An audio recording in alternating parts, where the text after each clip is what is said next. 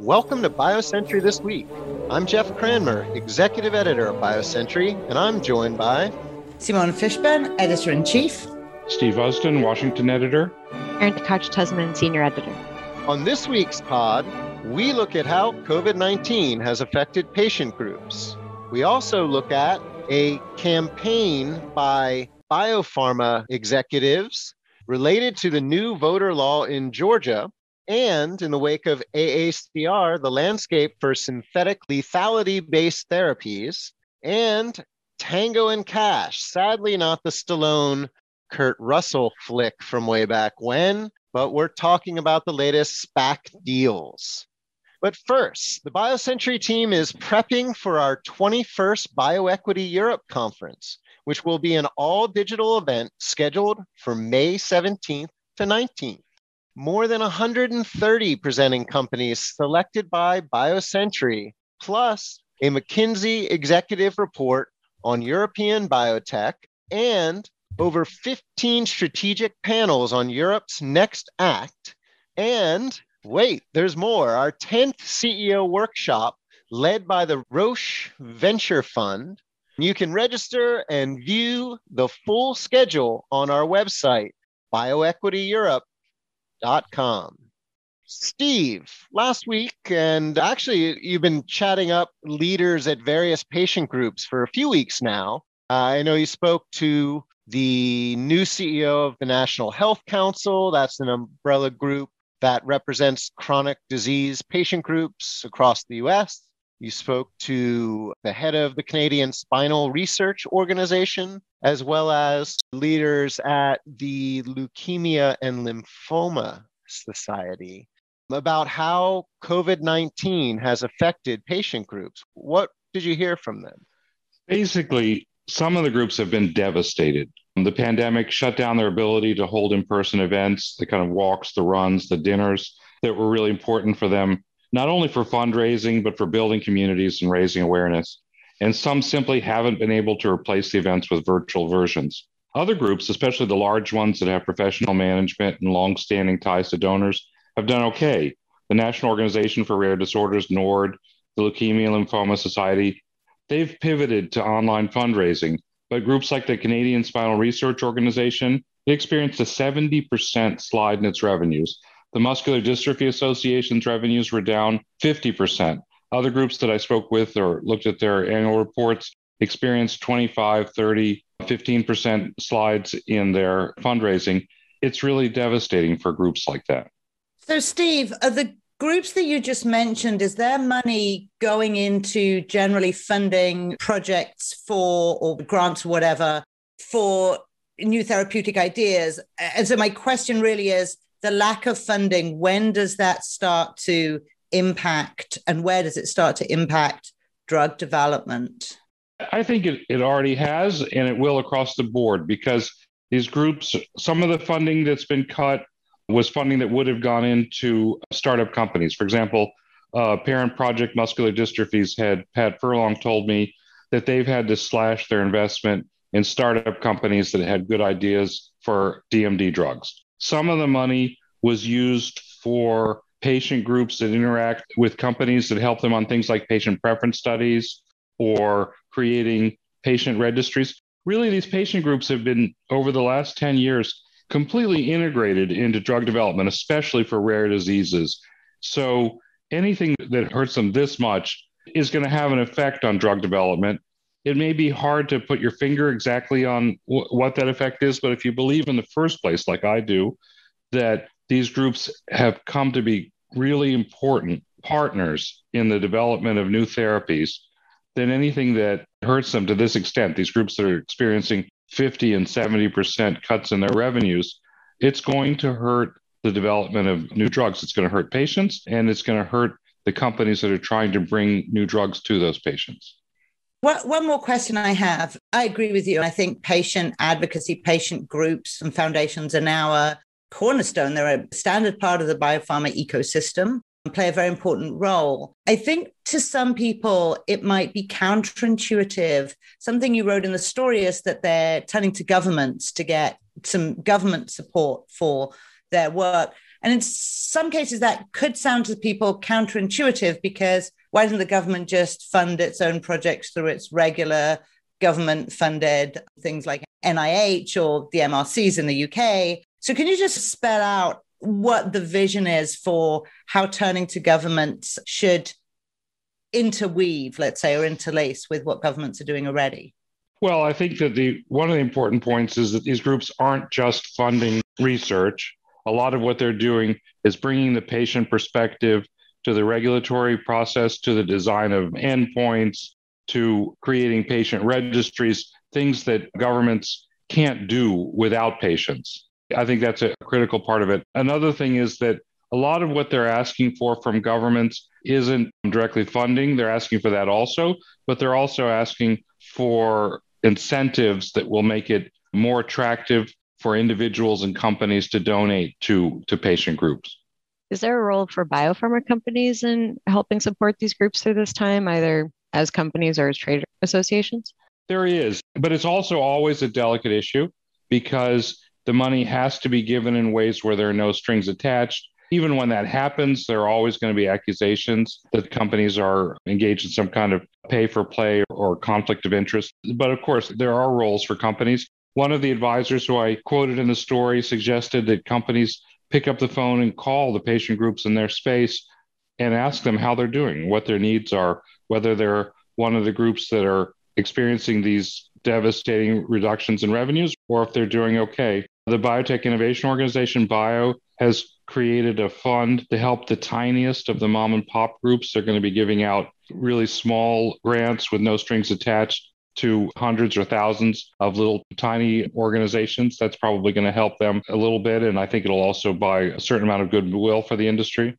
Well, this is definitely something we've got to keep our eyes on, as patient groups play such a critical role in so many aspects of the biopharma ecosystem. Let's turn to Georgia. Biotech leaders around the country have joined Major League Baseball and scores of other companies in speaking out about Georgia's voting rights law. Steve, you spoke with Maria Thacker, head of Georgia Bio. How are Georgia biotech companies responding to this campaign? Just to back up a little bit, the letter that I reported on that 75 biopharma executives and investors signed wasn't aimed specifically at Georgia. It was aimed at what they call voter suppression laws. But of course, Georgia is ground zero for the debate over voter suppression in the United States. The thing that I think where the rubber hits the road is that the letter called on companies to consider avoiding making investments in states that have passed voter suppression laws. And everybody, I think, who's interested in this topic believes that the law that was passed in Georgia is a voter suppression law. It called on companies to avoid making investments there. And when I spoke with Maria Thacker, who heads the State Biotech Trade Association, she said that she believed that this is counterproductive. She certainly is sympathetic to the principles that are outlined in the letter. She supports activities to fight against voter suppression, to encourage people to vote. But she said that real people in Georgia are going to be hurt by calls to limit investment in the state, so she can push back on it. When I spoke with Paul Hastings, the CEO of Nkarta, who's going to be the next chair of Bio, he pushed back and he said, no, it's not counterproductive, that this is the way that you get states to pay attention. Also, he said that he personally didn't want to invest in a state where he felt that the employees wouldn't be encouraged to vote, that they wouldn't be able to participate in the democratic process. I spoke with Peter Kolchinsky at RA Capital, and he made a similar point. And he basically said that all else being equal, RA Capital is not going to invest in companies in states that passed laws that they consider to be suppressing the vote. Yeah, he said if I had one here and one there, in, all else being equal, I would certainly invest in one where I didn't have concerns about voter suppression. Or I think what's important to think about is Georgia biotechs and what they're trying to get off the ground there. Though that is relatively small compared with the amount of activity there that some other places that have also got voter legislation on the books, such as, let's call Texas, where J Labs is a big incubator. There's a lot of activity trying to create a biotech ecosystem there, not to mention Pennsylvania. Yeah, when you say on the books, it's legislation that's pending. It hasn't passed. It's before their state legislatures. Then the decisions that biopharma companies and then investors are going to have to make are going to be quite a different order. It's quite easy. And one of the things that Maria Thacker said to me is she said, well, none of the CEOs who sign on to that letter have got operations in Georgia. None of them have spent a lot of time in the state. She said, right? She said none of them live there. But what she also said to me, it's easy for them to say that because none of them really have much at stake. If and when laws that are judged to be voter suppression laws are enacted in states where there is a lot of biopharma activity, then it's going to be a much more difficult decision for companies and for investors. Yeah, I think what we might expect, though, is just to hear more and more about this. I think generally the role of corporations, not necessarily the role, but the alignment of corporations with particular issues is probably on shifting ground. And that is across the board outside of biopharma. And we've seen it at the level that Ken Fraser from Merck signed the letter that a bunch of big public company CEOs across many industries signed. I think this is a story that, at least for a little while, is not going to go away. The interesting thing about it, you mentioned the letter that Ken Fraser organized. That letter, which was splashed across 2 pages in the New York Times, committed these companies to support voter rights, but it didn't do what the biopharma letter did. It didn't actually call on them to take any actions in terms of investments or their corporate activities. It didn't threaten those states and it didn't threaten the companies or the governments that work in those states with any consequences if they didn't take specific actions. And I think that's where the biopharma letter went a step further than anybody else has done in these big public letters that the corporate CEOs have signed.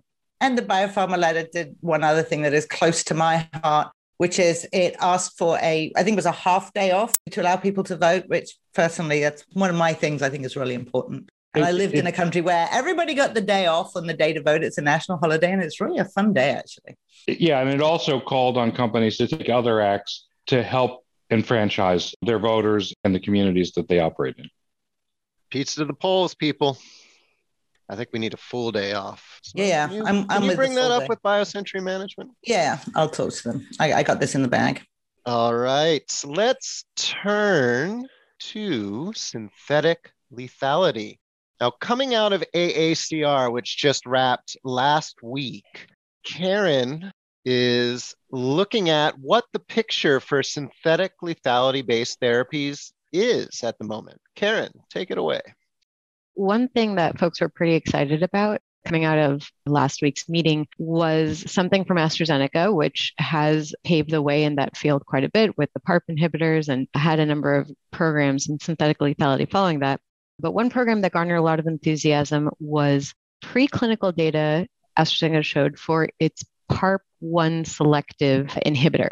This goes beyond olaparib, which targets both PARP1 and PARP2, removing that PARP2 selectivity and focusing it just on PARP1, which all of a sudden enables you to dial down toxicity and creates more opportunity for combination therapies, for going higher up the dose curve. A lot of folks were excited about that. Other things, in addition to AACR presentations, there were a couple of sort of splashy reveals in the synthetic lethality space in the last week or so. One development came from Repair Therapeutics, which finally unveiled the target of their mysterious program for cyclin E1 amplified cancers. It's an interesting thing with synthetic lethality. You have sort of 2 targets in play. One is the genetic lesion in the patients, and the other is the molecular target of your therapeutic. The idea is that the patient's tumor can withstand the loss of function of one gene because it compensates with other pathways. But then if you pharmacologically inhibit another pathway, that causes the cell to die. That's the synthetic lethality. For cyclin E1 amplified tumors, they revealed their target to be PIKMYT1, which is a relative of WEE1 kinase, and which they think is more selective in its approach and will also have less toxicity. The WEE1 space was actually really a topic of discussion coming out of AACR. There was clinical data from Zentalis as well as AstraZeneca. One comment I got is that the WEE1 space has been in doubt for a while. Some first pass clinical data that came out wasn't so compelling, but there was a big push forward when AstraZeneca presented some data in uterine serous carcinoma last year And then I got the comment that the data coming out of AACR really put more fuel into WEE1 going forward. These were some of the exciting insights. Karen, a couple of things. First of all, I think synthetic lethality gets the best target names, pretty much. You got some favorites. Yeah, WEE1 is pretty good. WEE1, yeah. PARP, some good names there. The other thing is, and I know you're cooking something up, but just give us a sense of synthetic lethality. By the way, it's also got the best name. I mean, synthetic lethality is really a very catchy name. It does beat a lot of the other ones, right? It does feel like it could be a Mel Gibson flick. Yeah. Mel Gibson, maybe we could get someone else in there, but okay. Yeah. For the upcoming movie, Karen, that Jeff will be starring in a leading role, what's the temperature of the synthetic lethality field? Obviously, there's AstraZeneca's leading one on the market, but what's coming up behind it? Are companies still as excited about this? Has it turned out to be more complicated? And let me just give a bit of background. I remember when the BRCA1 stuff came out, the first one was there was this idea of they stumbled across this in a way, and you have to look at it and go, God, there must be other combinations out there that do this, right? And you can maybe explain better than I can exactly how synthetic lethality works, but combining two targets together could create new opportunities in this way. So how was that borne out? Is it really as rich pickings as people thought it might be? One thing I did hear is that the synthetic lethal interaction between PARP enzymes and BRCA is special because those two genes interact in multiple different pathways related to DNA repair. And finding as clean of a pairwise interaction between a genetic lesion and a target has been a bit of a challenge. But the space that definitely the target people are most excited about behind PARP is ATR. And this is something we reported, I think, out of the 2019 ASCO meeting. So that's still the case. People are looking at ATR inhibitors in ATM deficient cancers as the next pair behind PARP and BRCA. The WEE1 space has been interesting because while there was some sort of initial doubts and questions around it based on the first clinical data that came out, data in the last year has been providing momentum for that target. And that includes some data that was at AACR just now from Zentalis and AstraZeneca in particular. But one thing that's interesting is this emerging theme of your one genetic lesion might not be enough to identify patients that are going to be sensitive to this inhibitor, and that it's not going to be a pure synthetic lethal interaction between just two targets. One emerging idea is that replication stress, which is complex phenomenon characterizing when a cell is just cycling so fast that it's not doing a good job with its DNA repair, et cetera, that the state of replication stress might actually be a good hallmark for when a tumor cell might respond to these drugs, and that it might actually be in the field's interest to collaborate pre-competitively, like we've seen for the PD-L1 biomarkers and tumor mutation burden, MSI high. It might be in the field's interest to collaborate to identify markers of replication stress that can be used to reliably select patients. Karen, how much money is going into the space? Newcos, deals, Jeff, I think you're going to tell us about one. Farmers, what's the commercial activity in this space?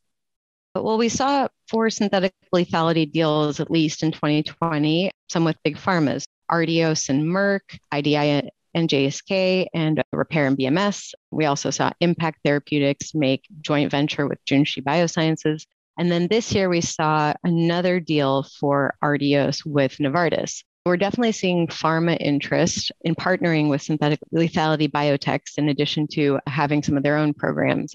Merck in Germany is definitely a stalwart behind this pathway, Bayer as well, and AstraZeneca, of course. The pharma interest is definitely there, and we've seen that play out in deals. Of course, we've got the big SPAC from last week. Jeff, you want to tell us about that? Yes, I do. That company is Tango. Back to the movie theme? Yeah, well, I thought a little bit more about it, and I think I'm going to go with Michelle Yeoh as the star of my new film that I'm starting to work on. And I don't want to get too trendy here, but I'm going to go with Awkwafina as WEE1. And Steve, I know you're a really big movie buff. I'll give you a short list of Michelle Yeoh's kick butt martial arts movies from back in the day. Before we turn to our deal in focus, if you missed our AACR coverage, do not worry. Go to biocentury.com, slip AACR into the search bar, and you will find a few killer pieces. Karen has a great piece on next generation DNA damage response programs. Our colleague Lauren Martz wrote many stories. Her last one was about new targets that came out at the conference. And she also had a piece looking at how bispecific constructs are moving beyond T-cell engagers. And as I said, we've got several more. So check them out if you missed it. Our deal in focus, Karen, you set me up so well. Tango, a synthetic lethality company out of Cambridge, Mass., founded in, I think, 2017, said last week that it is merging with a SPAC sponsored by Boxer Capital. Now, a SPAC, of course, stands for Special Purpose Acquisition Company. It's basically a shell with money and some smart backers, usually. It provides a faster, less risky path to market. So does that mean you can say that the companies that are involved have been spackled? Spackled, yeah, spackling. Yeah, that's good. I might have to work that into a headline later today. So this deal gives Tango over $350 million to work on its synthetic lethality programs. That comprises $167 million in the SPAC's IPO proceeds and nearly $200 million through a PIPE from specialist investors as well as Tango's partner, Gilead. And go ahead, Karen. Well, one of the things that was interesting when that news came out is they also gave more of a peek into their pipeline. They had been discussing their lead program before, which was a PRMT5 inhibitor in MTAP deficient cancers. PRMT5 is outside the traditional DNA damage response pathway that's often implicated in synthetic lethality. But here it's this interesting interaction where in patients whose tumors have inhibited an enzyme that blocks a metabolite. In addition to their PRMT5 inhibitor, they came out and said their next program is a USP1 inhibitor. It's a protein that's involved in the unfolded protein response normally, but it's actually been shown that it has a role in protecting replication forks, which sets it up for a good synthetic lethal interaction with BRCA1 mutations. So it was interesting to see a bit more about their pipeline as part of the release. Did they have any data at AACR? You know, they had an abstract about an immuno-oncology pathway that they probed with their CRISPR-based pipeline, but not on these programs specifically. Right on. Well, the other company to do a SPAC deal is, I'll try not to butcher this name, Surrozen. They are a 5-year-old tissue repair and regeneration company out of my neighbor, South San Francisco. And they are merging with a SPAC affiliated with Consonance Capital. The company is preclinical, and via this deal, it got about $200 million. The Column Group was one of the investors. And so these two deals bring to at least 22 the number of life sciences SPACs that we've seen this year.